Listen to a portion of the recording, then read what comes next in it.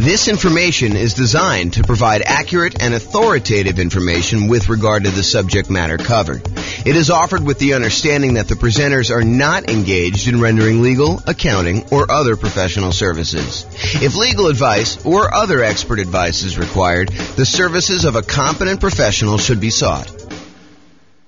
Welcome to the Detroit Real Estate Investing and Real Estate Financial Planning Podcast. Learn all about investing in real estate in Detroit, Michigan, with a combination of real estate financial planning and modeling with numbers specific to Detroit, plus syndicated, more generalized recordings of live and pre-recorded real estate investing classes, not all of them specific to Detroit. Be sure to stay tuned after the podcast for a message from our sponsors. Well, good morning and welcome, everyone. I am James Orr, and this is a really cool class. This is sort of like part 1 of 2 of a class about down payments. So we kind of break it down into reducing the need for down payments and then also how to produce down payments. So part 1 is reduce, part 2 is produce. So reduce and produce. So today is reduce the need for down payments when buying rental property. So let's jump right in. So before I even get started in this, I want to mention it's not just down payments. Really what we're talking about is the total cost to close plus reserves. And I'll even throw in another one. For some real estate markets, it's not just total cost to close, which consists of down payment plus closing costs, plus all the fees and stuff like that you need to do in order to get your loan, plus reserves. But in addition to that, in some markets where you have negative cash flow, we're also talking about the people that choose to be a little bit more conservative in their real estate investing. They may want to set aside how much negative cash flow they're likely to have over the duration of owning this particular rental property. And you're like, how can you figure out how much negative cash flow you have while you own a rental property? Well, we can make some basic assumptions, like when we do our deal analysis spreadsheet using the world's greatest real estate deal analysis spreadsheet, we can go look at how much cumulative negative cash flow there will be on that particular rental property by saying, as an example, there's negative $200 a month for the first year. Then rents go up by $50 a month in year 2. So now there's only $150 a month for year 2. And then at the end of year 2, rents go up another $50. So at the start of year 3, it's only negative $100. And then at the end of year 4, it goes up $50 again. So you have only $50 negative. And we could add up, 200 times 12, $2,400 for year 1, $150 for year 2, which is $1,800 for that, plus year 3, we've got about $1,200, plus year 4, we've got about $600. And then we could sum up all of those and say, look, if we really want to be super conservative with our money that we are putting aside to make sure that this property is a good property for us and helps us get to financial independence, we're talking about making sure we have enough down payment saved, how much we need for the total cost to close, including down payments and closing costs and all that other stuff, plus any reserves, whether you're doing 6 months of reserves in some type of really liquid, super safe savings account, or 12 months of reserves in something a little bit more aggressive, like stock market or something like that. Plus now we're talking about, in addition to that, this idea of setting aside all of your negative cash flow so that you really are covered. And this is a good investment for you, even if you need to set all that money aside. And then we can take all of this as our denominator when we do deal analysis and use it to find out what our overall return on investment is, including the investment of down payments, closing costs, reserves, and any negative cash flow, the cumulative negative cash flow. So that's where we're headed, but that was a tangent. So today I'm really focused on how to reduce the need for down payment. And really, I just wanted to mention, it's not just down payment. It's this total cost to close plus reserves. Plus, really, we're talking about some of this cumulative negative cash flow that we might set aside. So that's where we are. All right. So I talked about this. We're talking about strategies to reduce the down payment needed. There are strategies to produce the down payment needed, which we will cover in another class. I believe it's scheduled for Wednesday. An important note, you still need to have, and this is really important, you still need to have good credit, good income, and low or no other debt to support loans, with just a few exceptions. Okay, so some of the exceptions are like the creative financing where you are negotiating directly with a private party, usually the seller, and you're trying to figure out what the terms of you being able to buy this property are. And in those cases, that particular seller may or may not, it's a negotiation between the two, may or may not require good credit. They may or may not require you to have any income at all. And they may or may not require you to have low or no other debt to support the loan that you're getting from them. In most other cases, if you're going to go to a traditional financing source like a bank or a lender, mortgage broker, something like that, they're going to check your credit and they're going to want you to have a certain credit score, probably above 620. They're going to want you to have good income, enough income to support this new debt, and they're going to want you to have low or no other debt. I mean, you could have some debt, but they're going to want to make sure that your debt to income, their calculation that they do, and we're going to do an entire series of classes on that. In the meantime, you can go access the debt to income class that we have in the kind of control panel, the coaching program kind of interface there. But they're going to want to make sure that you have good credit, good income, and low or no other debt using the debt to income calculation in order to see if you qualify for this loan. So we're going to talk about down payment. And I think a lot of folks think, I'm being limited by my ability to produce this down payment, but it may also be good credit, good income, low or no other debt as part of this limitation as to what you can do. So you really need to focus in on all of those things. It's not just one thing you're solving. We really need to think about all those. Okay. This is kind of interesting. This point here is super interesting. Any simpleton, any fool can find a reason why it won't work for you. I'm going to give you some ideas on how to reduce the need for down payment. And in another class, we're going to talk about all the different strategies for how to produce a down payment. And there is a tendency, there is an easy path for people that don't want to put in hard work, that don't want to put in effort, for them to say, oh, James came up with this idea, or James is sharing this idea that has worked for other people, but that doesn't apply to me. It's not really my thing. I don't need to worry about that because this particular concept doesn't apply to me at all. It's not relevant. And I'm telling you, that's a mistake. Any fool can think of a reason why it doesn't work or it doesn't apply to you. Really, it's a sign of your intelligence, your resourcefulness, your kind of resolve, your grit, your tenacity to get things done, to figure out the ways that this does apply, to take these general ideas that I'm sharing with you and apply them to your specific situation. And I can't really do that for you. And if you want to, share ideas on the coaching sessions, we could do that. We could talk about how this applies to you and help you implement that. But really, you have to think about this for yourself. You can't just say, oh, that's a very specific situation. No, you need to take the idea and say, how can this apply to what I've got going on, to my particular life? So just keep that in mind, that will it work for me is really not a question of, does the direct exact example that James used apply to me, but really, does this generalized concept, how can I make it apply to me? And maybe it's not a direct application. Maybe it's sort of like a partial application where, maybe I can't get that full benefit, but I can get this little benefit and make that work for me. Okay, so that's where we're going there. All right, so let's jump right into the reduce things.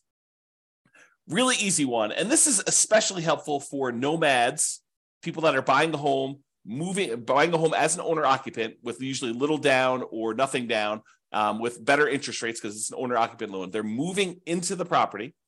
They're living in the property for at least a year. It's a requirement of the lender that if you get these owner occupant loans with lower nothing down and really good interest rates, that you live in the property. You're going to sign a piece of paper that says you agree to live in the property for a year. And if you don't kind of hold up your end of the agreement there, that's called loan fraud, and you can go to prison for it. So it's not something to mess with. So you go and you buy the property as an owner occupant, little or nothing down with really good interest rates. You move into the property, you live there for at least a year. It's a requirement with the lender. And then once you've lived there for a year, once you've saved up your next down payment, you qualify to get the next loan, you buy your next property, you convert the previous one to a rental, and you repeat the process as many times as you want. So that's what nomading is, or buy and hold type real estate investor. So this is really good for that. So the hint is, how do you reduce the need for larger down payments? Well, you minimize the price of property that you're buying. And I know this seems obvious, right? I'm just naming some of the obvious ones. Some of them are less obvious, but this one is really obvious. If you want to reduce the need for a down payment, you minimize the price, that minimizes the down payment. So how do you do that? You search for properties by lowest price. You find the property that makes sense for you, has the best characteristics for buying a rental property: really good price to rent ratio, really good long-term kind of property, low capital expenses on the horizon. And even if you did have them, they're reasonable cost type ones that would see really good, significant appreciation over time, ones that you're going to have low vacancy in. They're not, they're not kind of wacky properties that are functionally obsolete, things like that you want to look for. But you want to also find ones where if you can get the same economics, but buy it in a slightly less expensive property, and you're concerned about down payment, then maybe you should focus on that. So search for properties by lowest price. Now, here's a little carve-out, a little caveat for these, and something that a lot of people don't think about. Oftentimes, when you're searching for properties by lowest price, these properties tend to have deferred maintenance. If you think about it mathematically, imagine making a list of properties from the lowest price to the highest price. And you're searching down the list, going one by one by one. You're like, okay, this is just too inexpensive. It's in a bad part of town. I'm not really interested in buying that property. It needs a lot of work. It's only one bedroom. It's kind of in a wacky area. You kind of eliminate some of the really, really, really inexpensive ones typically. And then you get to the one where it's like, oh, this is like the properties that I normally buy, but it's the lowest. It's the highest on the low price list, right? So it's one of the least expensive properties you have because it shows up toward the top of that list, but it's one that you would normally buy. Well, why is it showing up on this kind of least expensive list, kind of like really high up on the list? A lot of times the reason why the ones you come across first are the ones that have some type of deferred maintenance. Sure, they're a really nice 3-bedroom, 2-bath property in a super nice part of town that would otherwise be a pretty property, but it's in really rough shape and it needs like a lot of stuff. It needs new roof, it needs new furnace, it needs new AC, it needs new flooring, kitchen's kind of outdated, like all of these things might be going for it. And so that's why it's showing up high on the list. And the temptation for you is, yeah, I can get into this property with 3% down, 3.5% down, 5% down. If you're going to move into it as a nomad or house hacker, or, 15% down if you're willing to do PMI on an investor loan, or 20% down an investor loan. And because it's a less expensive property, that's a smaller amount of money. You may be thinking, this is really attractive to me, but be careful, because sometimes what you're trading is you're trading the need for a lower down payment for maintenance and fix up work and capital improvements as soon as you acquire it. So you're trading one problem for another. You may come in really, really light with the amount you need for down payment, but then you're coming in with the need for $5,000, $10,000, $15,000, $20,000, $50,000, $75,000, $100,000 in all of these improvements and updates that you need to make on this property, and you cannot finance that, or it's harder to finance that, because there are some loans where you can finance the fix-up cost, but it's much trickier to do. Okay. So be careful about this trade-off that you're making, where you say, I want to buy this really inexpensive property, and I'm not afraid of doing some work in order to buy a property like that, having some deferred maintenance. Well, you're trading the need for your down payment in order to do a property that does not need work. And I think I used this in an example when we talked about how to improve cash flow while searching for properties. And I showed you what the difference was between buying a property where you needed $10,000 worth of work and taking that same $10,000 that you could have used for work and instead improving on the interest rate that you could get, and how much more cash flow that actually improves than taking the same $10,000 and buying a discounted property where it was more than a $10,000 discount, but it needed $10K in work. So go watch that class, because we talked about how much better it was in terms of cash flow by doing it that way. Okay. And a lot of the times when you're buying these properties that need a lot of work, a lot of capital expense type work, I wouldn't necessarily recommend holding these long-term because of all the capital expenses you've got. In some cases, not all, but in some cases, it makes sense for you to buy a pretty property where it's been really well maintained, that you don't have a lot of kind of like pent up CapEx type demands. Capital expenses are things you pay money to improve a property over time that are coming down the road, like a roof or something like that. So you have these expenses that are coming on a property. If you bought a pretty property, maybe you would have less of those than if you bought a property that was lived in hard and not maintained and had a lot of deferred capital expenses and a lot of deferred maintenance on the property when you're doing that. Now that I've said all that, if you are using a strategy like buying the property and then offering it to a tenant buyer on a lease option or lease purchase. They're going to lease the property from you with the intention of buying it from you in a year or 2 or 3, or they're going to lease the property and they're going to use a purchase contract from you in a year or 2 or 3, and you're actually going to sell the property before you have all of these capital expenses come due, then I hesitantly and reluctantly approve of that particular strategy for the situations where you have a lot of deferred maintenance coming down the pipeline. But you could just as easily get caught in that, right? Like you could say, hey, my roof is going to be due in 8 years. And so as long as I get into this property and I use a lease option with a tenant buyer on the way out, a tenant buyer is a tenant who's going to buy the property from you. Tenant buyer on a lease option or rent to own is another way of saying that. But if they're going to come in there, they're going to buy it from me in 1, 2, 3 years, 4 years. But what happens if you get someone in there and it takes them 3 years for them to say, I'm going to buy it, I'm going to buy it, I'm going to buy it. And at the end of 3 years, all of a sudden they say, you know, we got divorced. We were going to buy this property, but we're no longer together. I don't need a house like this. It has bad memories or it's too big for me. I'm not going to buy it. And you say, no problem. I'll go find another tenant buyer and I'll put another tenant buyer in there. And they do the same thing. They're in there for 3 years. And next thing you know, you're up against your deadline of replacing this roof if they don't buy. And maybe the second group doesn't buy because you could have bad luck. You could have a tenant buyer go in there and they have every intention. They look like they're going to close tomorrow, but tomorrow turns into a year and the year turns into 2 years and that turns into 3 years. And then they're divorced or no longer wanting it. Their kids move out. They have more kids. They need a bigger house. They need a smaller house. They get transferred for their job. All these things happen that are sort of outside your control. They end up not buying. And the same thing happens on the second set, which is just, you know, just the way things work. It's not bad luck necessarily. It's just, you had a group that you thought was going to buy, they didn't. You had a second group you thought they were going to buy, they didn't. Next thing you know, you're at your 8-year point and you've got to actually fix a roof on that property. And you were not expecting that. You were not expecting a $10,000, $15,000 roof on a property. Okay, so just be aware of that. It might be easier to find tenant buyers with 5% down in that second quartile property anyway. So if you're thinking about, hey, look, I really want to buy these super inexpensive properties in order to save on down payment, it may actually be easier for you to find people more in the meat of the market, in the middle of the market. If you think of the market sort of as a bell curve, there's these really inexpensive properties, and there's very few of those. But as you get more toward the median, the number kind of increases until you get to this middle point, the median point of prices on there. And this is the number of those that exist. There's a lot more in the meat of the market. And then it kind of starts tapering off where you have fewer and fewer and fewer really expensive properties. And so you get to the point where it's really low down here for the most expensive properties. You know, the $200 million properties in your marketplace, there's not a lot of those. And there's not a lot of those $10,000 properties in your marketplace either, right? And so you have this sort of curve where it comes up and the meat of the market's in this middle. It may be easier for you to find people in that kind of meat of the market where they need that median type house,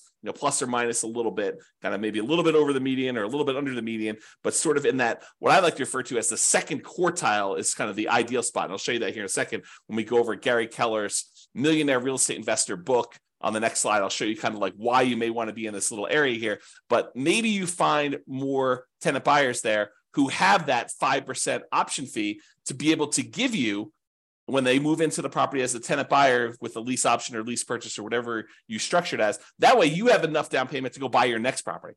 So maybe you're buying the property, you're moving in, you're putting 3% down, 3.5% down, 5% down. You're living there for a year, and then you're offering it to a tenant buyer or on a lease option or lease purchase. And if the tenant buyer who's moving into the property you're about to move out of gives you 5% down on that one, well, now you have 5% that if you're buying a similar price property to what they just gave you 5% down on, you have the down payment you need in order to buy the next one completely. So that could be a strategy for you to actually produce the down payment, which we'll talk about in the next class. Okay. All right. So let's talk about this graphic from Gary Keller's Millionaire Real Estate Investor book, which is a phenomenal book if you haven't read it. It's usually called the Blue Book. If you look behind me, you can probably see it on my bookshelf, although I think it's where my head is. Yeah, it's on that middle shelf right behind where my head is. So if I tilt my head, I get really active. You can kind of see it on there. But yeah, so this is totally worth reading. A Millionaire Real Estate Investor by Gary Keller. Super fascinating book for real estate investing. And in that book, he has this image.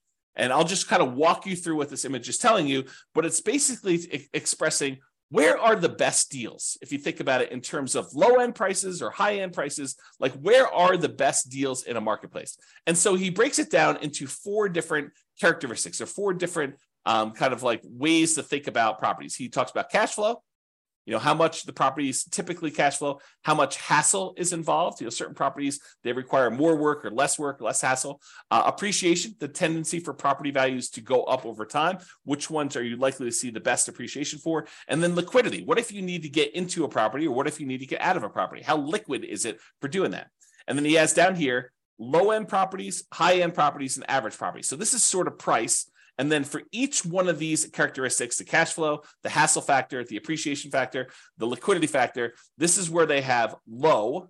So like low cash flow or high cash flow, or hassle, low hassle or high hassle. And so it's low down here, medium or high. And so if you think about it, let's look at the cash flow line. It says dash line here. So on the low end properties, those tend to have the best cash flow. They tend to have the highest cash flow. And then as the price goes up, when you get about to the average properties, they tend to have in this sort of medium cash flow. And then over kind of as they get into the higher end properties, the cash flow dips off a little bit. So it gets to be, I'd call this medium low. It's not all the way in the low end, but it's definitely not in the medium area anymore. And so you kind of have this cash flow curve sort of decline as prices go from low to high. So the low ones have the highest cash flow. The high end ones have this kind of like medium to low-ish cash flow.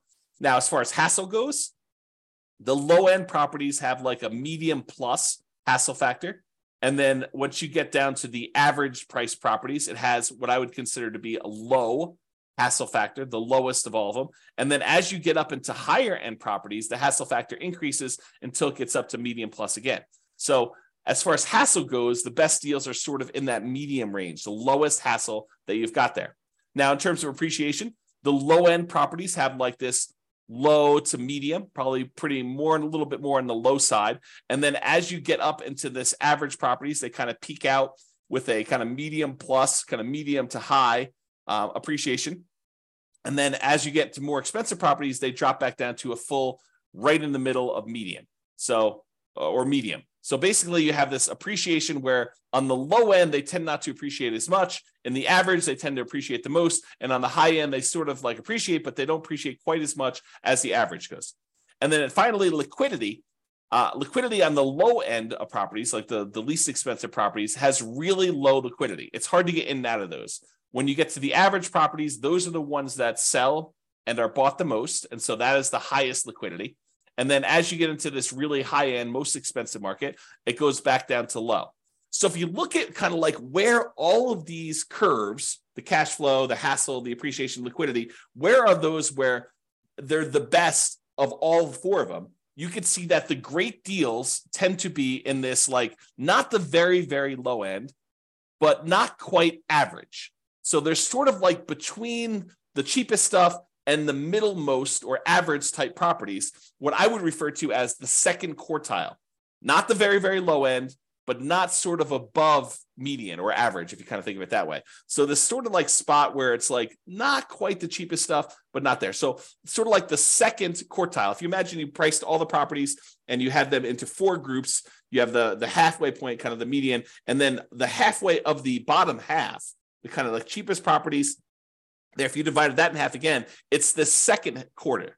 The second part of all that there is where they are. And you have good deals sort of like right in the average. So somewhere between great deals, the kind of like start of the second quartile, all the way through to the middle point of that is where the good deals are. So you can kind of get a feel of where you want to be, according to Gary Keller in his book, Millionaire Real Estate Investor, where these ideal deals are. And you may find in your marketplace, they're slightly different than this, but I think overall, you'll find this to be a really good thinking tool as to where you may want to invest. Probably not the cheapest end, and probably not the highest end, although there are exceptions. There are real estate investors who are successful on the very, very, very, very, very low end and successful real estate investors on the very, very, very high end, and people can go against the trend. But if you're looking for sort of like a well-worn path of somewhere that, this is kind of like a proven strategy in many ways, this is what you want to be thinking about.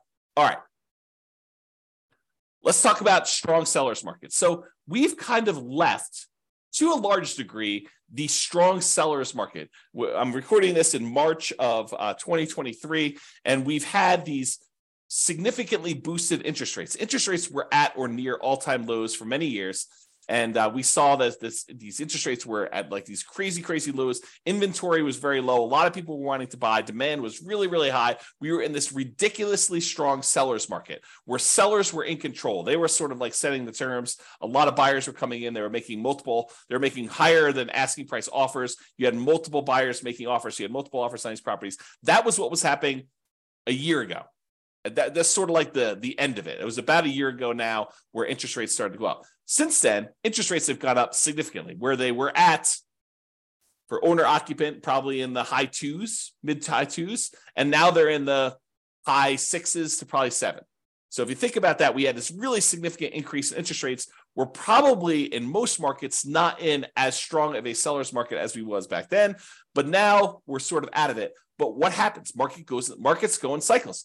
This could happen again. We could go back into a strong seller's market a year, 2, 5, 10, 15, 20, 50 years from now. And so I want to cover this in case you happen to find yourself in a strong seller's market.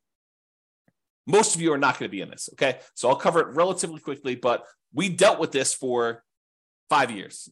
This really strong seller's market for a while. So this is kind of just coming out of it. These are sort of the tips. So this strong seller's market, the lower price point in some markets are extremely challenging to buy in. When the market was really, really hot, there were multiple offers on properties. People were bidding things up way above asking price. They were waiving things like appraisal, saying, I don't care what it appraises for. I will make up the difference if it doesn't appraise. They were waiving inspection, saying, I'm not going to inspect the property. I'll buy it as is, where it is. I don't need to even have an inspector go out there. I feel comfortable buying it as is. We saw multiple offers on properties, buyers paying more than asking price. In a lot of cases, sometimes offering more than appraised value. There was really high demand. There was really low inventory. So this is what it was. Now, if you're having to be aggressive to get offers accepted, like having to waive or limit your appraisal conditions or waive or limit your inspection conditions, then it may be more than just the minimum down payment that you need. If that is the case in your marketplace where you're having to waive or limit your appraisal conditions or waive or limit your inspection conditions, then you might be talking about more than just my down payment plus my closing costs, plus my reserves, plus maybe some negative cash flow if you're kind of thinking of it that way too. In addition to all that, it may also be you need to make up the difference between what you're offering on the property, which is higher than the appraisal, and what the property appraises for. So let's say we'll use a $100,000 property as an example. We have a property worth $100,000. And because the market is so crazy hot and there are more buyers than there are properties for them, you have 20 buyers making offers on this one $100,000 property. And the property really is worth $100,000. That's what it's going to appraise for. But you're like, look, I really want this property. And so you say, I will offer you $101,000. And the next guy comes in and says, I'll offer you $105,000. The next guy comes in, I'll offer you $110,000. And you're like, well, I really want this. And I've been making offers on a bunch of properties and I haven't got them. I'll offer you $111,000. So you end up in the point where you got the property under contract for $111,000. And the property appraises for $100,000. So now, in order for you to buy the property, and let's say you're able to get a 5% down, owner-occupant, nomad type loan. You're going to move into the property, you're going to live there for a year, and you're going to convert there. So you only need 5% down. So you would normally need 5% down of whatever you purchased, whatever you paid for the property. So if you could have bought it for what it appraised for, $100,000, you would have needed to come up with $5,000. Okay, 5%, $5,000 on a $100,000 property. But because you had to bid $11,000 above what the property is worth, now the lender says, okay, you need to pay 5% of what the property appraised for, $100,000, so $5,000, plus you need to make up the difference between what it appraised for, $100,000, and what you offered, $111,000. So now you need to come to the table with not $5,000 plus closing costs and reserves. You don't need to come to the table with reserves, but your closing cost, your down payment, and your closing costs. Now you need to come to the table with $5,000 plus your closing costs, plus $11,000 to make up that difference. So you went from a need of $5,000 in down payment to a $16,000 down payment, $5,000 plus the $11,000 in order to buy the property, plus closing costs. Plus you'll need reserves. Plus if you want to actually have set aside any negative cash flow, you would do that, okay? So you'd be making up the difference between appraisal and having to do work on the property once you move in if you also waived your inspection. So you bought the property as is because you're like, look, a lot of people are getting these properties, and the really good ones, there's 25 people bidding. On the ones that need work, there's only 7 people bidding. And so maybe you still need to pay above asking price, but you're also bidding on these properties that need work because you're not afraid to do the work. But then when you move in, not only do you need the $5,000 in down payment, plus whatever you had to pay above appraised value. In this case, we said $11,000, but maybe you also need $5,000 worth of work on the property just to get it to the point where it's good to go. So realize that in these strong sellers markets, a lot of times it's more than just down payments and closing costs and reserves and a cumulative negative cash flow. Sometimes it's making up the difference in appraisal and any repairs you need on the properties as well. It's counterintuitive to a lot of folks, but especially in these strong seller markets, it might be better, might be cheaper to move up price slightly to reduce the competition you're competing against and dealing with appraisal gaps and doing work on that highly competitive, lower price properties. So imagine for a minute, if you're buying in the $100,000 price range, and some people are like 100,000, I can't get anything for $100,000 in my market. I'm using that as an example. Okay, so if you're in that $100,000 price point where there's a lot of demand because everybody wants that, there's a lot more people looking for those. You might be saying, hey, look, it might be better for me to go up to 150 or even 200 because at that price, there's a lot fewer competing and I won't have to make up as big of an appraisal gap than I would at the 100,000. So it might be easier to do it that way. Okay. All right. Let's cover the last slide here before the conclusion is all about nothing down financing. So this is reducing your need to come up with down payment at all. How do we reduce the need for you to have for down payment for you? Well, you do a nothing down loan. You could do a low down loan. I mean, we're not really covering those specifically, but there's the 3% down, and these change over time, by the way. There's a 3% down conventional loan right now. There's a 3.5% down FHA loan right now, and there's a 5% down conventional loan right now. And so those are available for those of you that are willing to move into a property, house hackers or nomads primarily. And there is a 15% down non-owner occupant investor loan where you don't need to move into the property, but there's PMI on that. And usually the interest rate on it's pretty ugly. But let's talk about nothing down financing. Really, I kind of break this down into kind of like the 5 major sources and then all the creative deals, which we'll talk about very briefly here as well. So let's talk about nothing down financing options. Number 1 is hard money. Hard money are lenders who are in the business of loaning money to people on investment properties, not usually owner-occupant properties, because the rules for owner-occupant loans are very different than the loans for commercial or kind of like investment properties. So a lot of the hard money lenders are not willing. I say not willing because they don't want to deal with all the regulations and rules and stuff like that. And there may be an exception to somebody who does, but most of the hard money lenders are going to say, no, if you're moving into the property, we don't do loans like that. If you're buying it as an investment, doing like a fix and flip or something like that, then we'll loan money on those. So hard money lenders are people in the business of loaning money. Usually they're higher priced, shorter term financing sources where you could buy properties. But a lot of times, if you find the right deal, they can be nothing down. Not all the time. There are some hard money lenders that they don't care, even if you're buying the property for half off. They really want to see you have some skin in the game and they'll want 10% down regardless.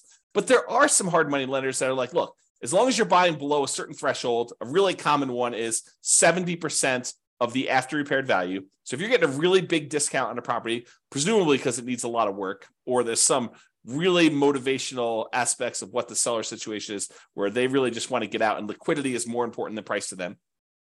But if you're able to come in there with a hard money loan, you're able to buy the property, buy it for 70% of the after repaired value. Some hard money lenders will go in there and loan you 100% of your purchase price because they feel protected that if for some reason you fail to do the fix up or don't do what you're supposed to do, they can foreclose, get the property back, and they feel comfortable being able to make their money with a big enough discount that's 70% of the after repaired value. They can go in there and have their contractors finish the job or sell to another investor and get their money out of there doing that. So usually it's somewhere in that 70% range. Sometimes it's 65, sometimes it's 60. In some rare cases, it could be 75 or, really, really rare cases, you might find someone willing to go to 80. Most of the time, though, it's going to be in that 70% range. And it might be very hard for you to find someone willing to go higher than that. Again, it's not non-owner occupant loans. You usually can't buy these properties to move into. They tend to be shorter term loans, really, really common to see 6 months. Sometimes they'll be shorter than that, 3 months. They want you in and out, or there's even dough for a day programs where they'll loan you money just for a day for you to buy the property and then sometimes wholesale to someone else. Or They'll have like a 9-month term or a 6-month term with the ability to extend for some extra fees and doing that. They tend to be higher interest rates, and they tend to have upfront fees, which we call points. So someone, they say a hard money loan is, it's 18% and 4 points, which means you're paying 4 percentage points, 4% of the amount you're getting on the loan as an initial fee in order to get the loan, which is expensive. Plus 18% per year. So if you're doing a 6-month loan, you're going to pay 9% of the loan amount over that 6-month period to do that. So, and a lot of times with the point, not everyone, but some of the hard money lenders, they will allow you to add your points to the loan. So just use really simple math. If you think about this, you want to go borrow $100,000 to buy a property using hard money financing. So they'll say to you, okay, we're going to loan you the $100,000, but there are 4 points. So you owe them $4,000. What they may be willing to do is they'll say, instead of you owing us 100, now you owe us 104. And now you're paying 18% interest, as an example, on 104 instead of paying 18% interest on the 100. That way you don't need to come up with the $4,000, but you're actually paying interest on the $4,000. So they tend to make a little bit of money on that by doing it that way. So some of them will structure it that way. Some of them will not. Some will say you need to pay the points up front separately, in which case it's not really nothing down. But a lot of the times you could structure these as a nothing down loan. So that's sort of hard money. Oh, and these are really popular for people wanting to do the BRRRR strategy, the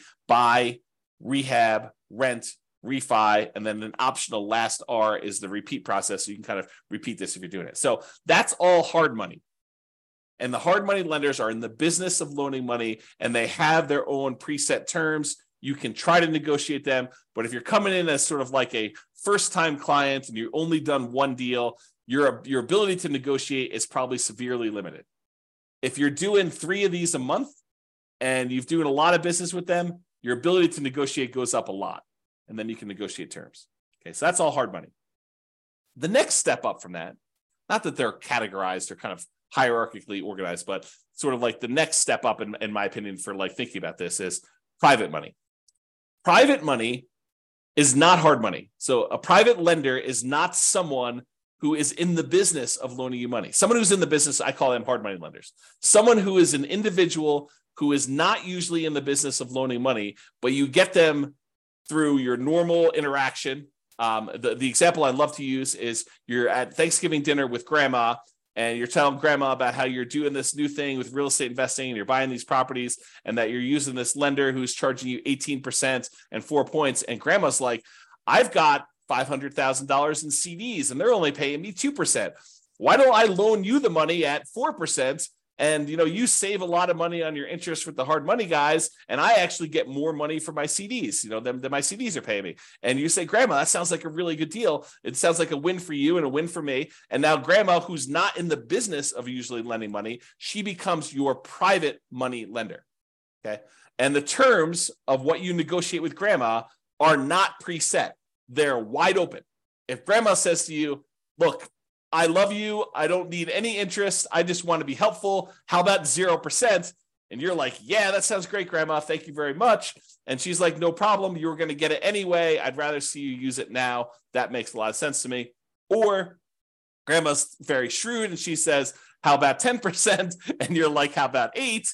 And she's like, how about 9? And you guys come together and you're like, 9% sounds reasonable. You negotiate these terms. And Grandma says, hey, look, I want 10% down because I want to feel protected. And you're like, I don't want to give you 10% down. I want nothing down. And so you negotiate. All these terms are negotiated for these. They vary since it's a private party and it's usually friends and family. And you got to talk about that.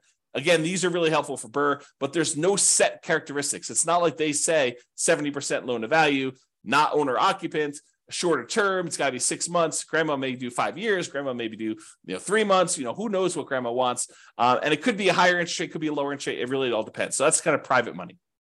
The next one is USDA. The U.S. Department of Agriculture has a special loan program for helping people buy properties in rural areas. You're not going to be able to buy this in your major cities, but like if you are willing to drive 30 minutes into work, and a lot of times within a 30-minute drive, maybe a little bit longer in some cities than others, you can find these rural areas where the population's a little bit smaller. It's sort of like all the little towns on the outskirts of these big towns.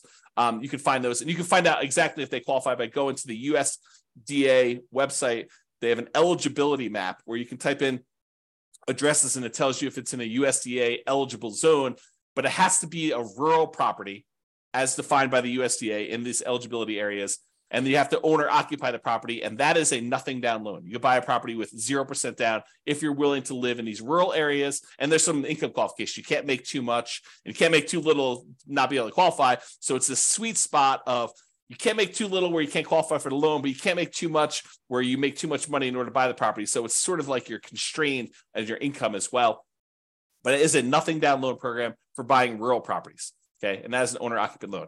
Then the VA loan is another loan. That's a Veterans Administration loan. And this is for veterans. If you served in the military, a lot of times you'll have eligibility to do this. There are some exceptions where you can get eligibility where you did not directly serve in the military, but go call your lender and find out what the requirements are. Or I do have a whole class on VA loans. It's like a 2-hour class on that. You can probably access that too. But you must have VA benefits and you must own or occupy, live in the property in order to qualify for the VA loan. And that is also nothing down. An interesting thing about the VA loan is that it can also be used to buy multifamily properties. So you could buy a single family home with, a USDA loan or a VA loan, but a VA loan, you could also buy a duplex where you live in one of the 2 units, a triplex where you live in one of the 3 units, or a fourplex where you live in one of the 4 units. If it's more than 4 units, you change your financing completely, and a VA loan will not work for you buying a 5-unit or above type of property. Those are commercial loans, and it changes the financing for those changes considerably. Okay, so we talked about hard money, talked about private money, talked about the USDA for rural properties, another nothing down loan program. We talked about the VA loan for people that have veteran benefits, VA eligibility, and that's a nothing down loan, which you could also use for single family homes, duplexes, triplexes, fourplexes. And then finally, in some markets, not all markets, but in some markets, your local banks may have their own custom nothing down loan programs. And so you may want to just check with those to find out if there's anything special going on with your local banks and then buying that. Okay, so those are sort of like the nothing down financing. Plus, in addition to all of these, there are all the creative deal financing type structuring, like buying a property subject to the existing mortgage, where the seller agrees to deed you ownership of the property. The deed signifies ownership. So by deeding you ownership of the property, they're saying that you are now the owner of the property by signing a deed saying you own it. And they're leaving their existing loan in place, which imagine they owe very close to the full value of the property. And they're just like, look, I can't make the mortgage payments anymore. How about you make the mortgage payments? I'll deed you ownership of the property and you make payments on this underlying loan. That may be beneficial to them if otherwise they would be foreclosed on. And it might be beneficial to you. You're able to acquire a property, maybe even with very low interest rates compared to what the interest rates are today. And then you start making payments on that existing loan. That's called subject to. Wrapping is where the seller has an existing loan on the property and they are wrapping the loan such that you make payments to them. And if you don't pay, they can foreclose and get the property back if you're doing it that way. So wrap financing is sort of like a variation on subject to. It's not exactly, but it's a way to think about it. And then owner financing, when the seller owns the property free and clear, they do not have a mortgage on it. They can say to you, hey, how about I act as the bank? I will sell you the property and I'll pretend that I am the lender on the property. You pay me a amount plus interest on the property as if I was acting as the lender too. And so that's owner financing. And so all the terms for owner financing are negotiated directly with sellers, sort of like that private money one where you're dealing with a private party and all the terms are up for negotiation. How much down, your credit score requirements, your debt to income requirements, how much you're able to borrow. Like all of the terms are completely negotiable when we talk about that owner financing. Or in some cases, you have a seller who is saying, hey, look, I'm willing to lease you the property and I'll give you the right to buy it from me. We talked about this before where we offered that to a tenant buyer. A lease option or a lease purchase, kind of like our general way of describing this is rent to own. But sometimes you may want to acquire a property on a rent to own because sometimes it's very low down. Now, a lot of these strategies, subject to wrap financing, owner financing, lease option, loan assumption to a lesser degree, and all-inclusive deeds of trust, a contract for deed, like all of those creative financing stuff, a lot of times they may be nothing down. But in most cases, you're going to need to pay some money in marketing in order to find these types of deals. Sure, there are some ways to be able to find properties like this, creative financing, where it costs you nothing but time.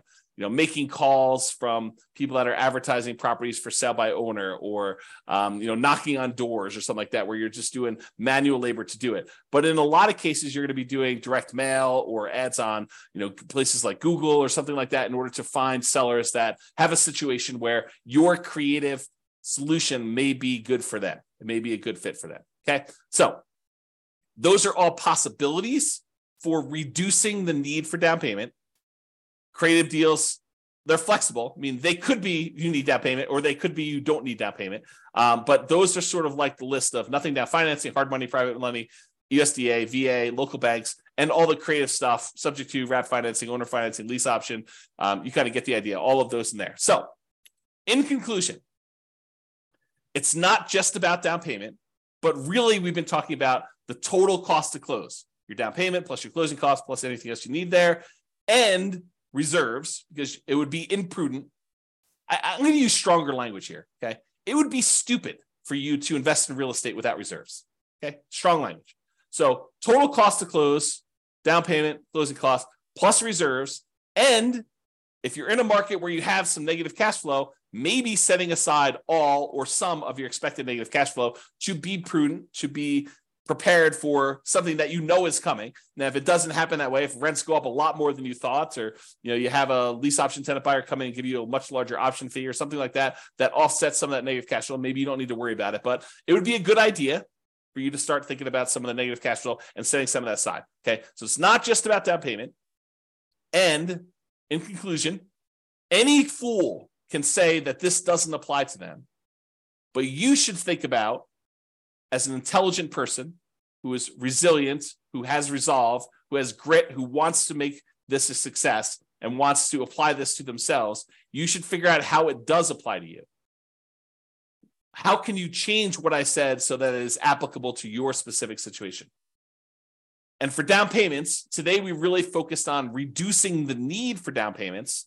In the next class, which I believe is going to be on Wednesday, there's a class between these two, but I believe the one on Wednesday, we were talking about how to produce down payments. So I've got a whole separate list of 8 or 9 things for how you generate down payments in order to be able to acquire properties. So now we talked about reducing the need for down payments as much as we can. Now we're talking about how to produce them, and then utilizing the strategy or strategies that make sense for you and your goals.